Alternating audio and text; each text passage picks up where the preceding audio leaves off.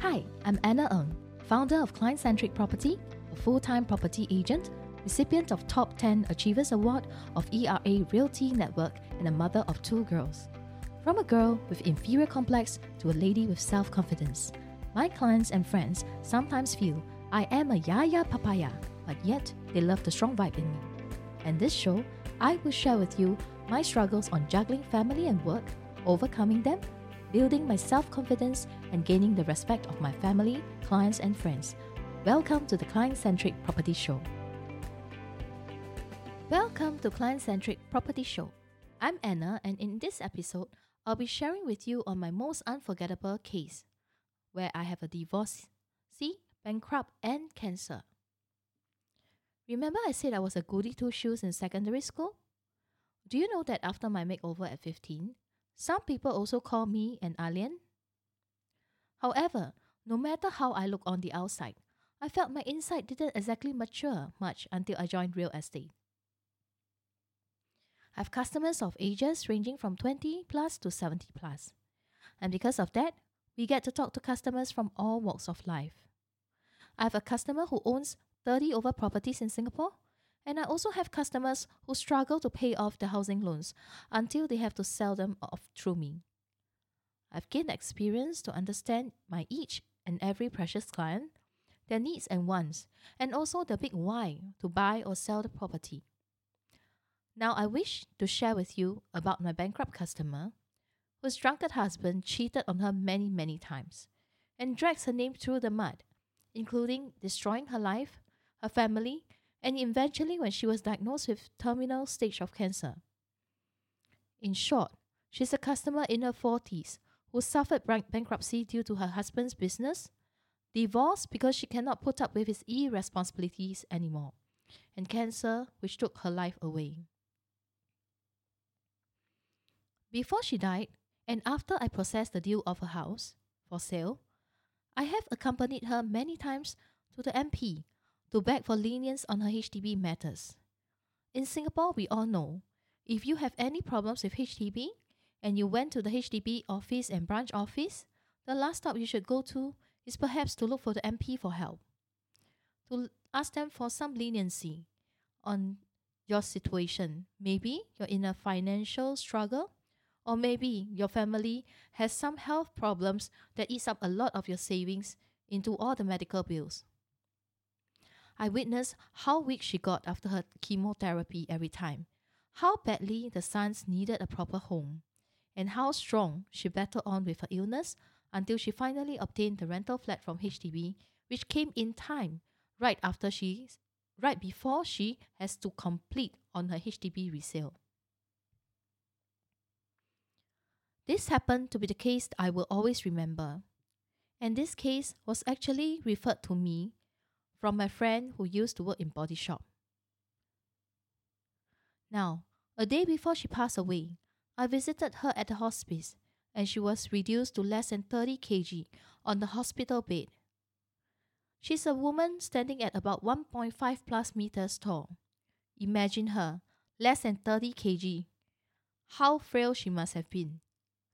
She told her sister she missed me, and so I went to see her, and little did I know that will be my very last time seeing her and hearing her voice.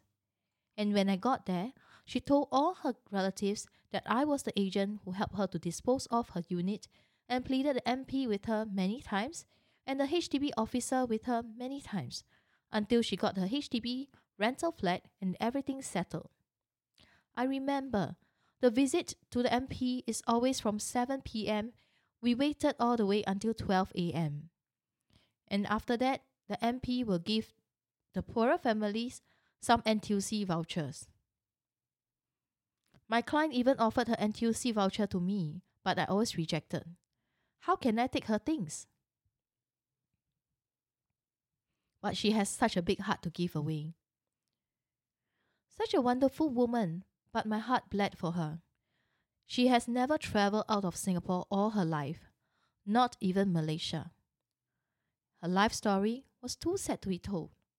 I remembered whenever I used my arm to support her when she walked after her chemotherapy, to visit the branch office or the MP, She will always say that I'm very nice to her and then that I'm like her daughter. But unfortunately, she only has 3 sons and no daughters. What is the conclusion I had of her story? The love of a mother, although married, do you know she was actually playing the role of a sole breadwinner, a mother figure and a father figure to all her sons. Her husband was too much into other women and alcohol, and she didn't manage to make her choice then to leave him when she could, she told me. She chose to leave him only when she cannot stand him anymore because she found herself at the last stage of cancer and she was too tired to battle on with him. She had a loveless marriage and 3 poor sons who was about to lose their mother. And the youngest was in primary 6 and eldest with a weird illness that couldn't land him in any proper jobs. I remember him sharing his story with me. He was very happy that he got a part-time job at a cinema. He asked me if I needed to watch a movie, he can give me the tickets for free. And I said, why is it a part-time job when you're already 23? He says, oh, because I have an illness. And there are times that when I'm overworked, I tend to pass out suddenly. And because of that, many times I pass out during work. I've lost my jobs several times. And nobody dared to offer me a full permanent placement job. They have difficulties to pay for the utilities, for the monthly installment of the flat, and amongst other things like clothes and food, and even conservancy. That was a negative sale. And although some may have said, why not divorce the husband earlier? Perhaps I see in her a strong will to maintain the home and provide a wholesome family to her sons, while she chose to suffer in silence alone. This is the love of a mother. She chose to suffer rather than to let her kids face a broken family. Well, what's the key takeaway of my story today by sharing with you? First of all, never underestimate the love of a mother. 2. Selling a house is easy, but building a home is not. We can easily dispose of houses with our experience, but if we sell a house and we didn't plan for the next house for the customer, what might happen? The customer, her children, her dog and cat, even her husband, all of them will be homeless for some time. Then, what is going to happen? Are they going to sleep underneath the bridge because of our misplanning? Of course not. We have to plan well for them. 3. When everything is seemingly lost, only true love for the family will prevail to the end. In this case, what we can see here is the true love of a mother who hang on to her life to settle the sale of a HDB flat and then keep applying and appealing again to MP, to the HDB branch officer, to the town council for her conservancy, until she gets her rental flat from HDB secured before her completion of her HDB resale.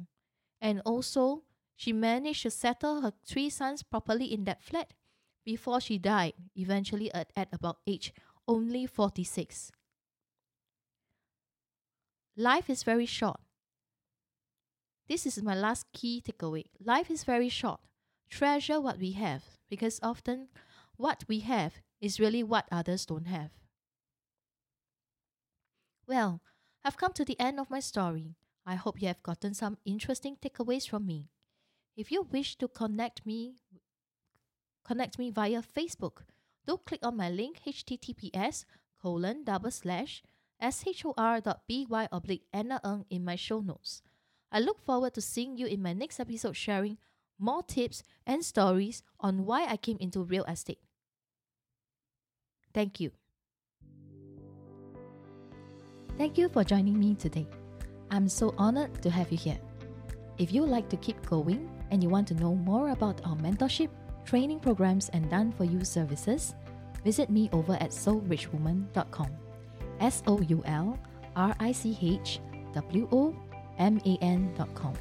And if you happen to get this episode from a friend or a family member, do subscribe to our email list, because once you're subscribed, you become one of my Soul Rich Woman family. Remember, if your mind can perceive, you shall conceive. Sending you my confidence, and I speak to you soon.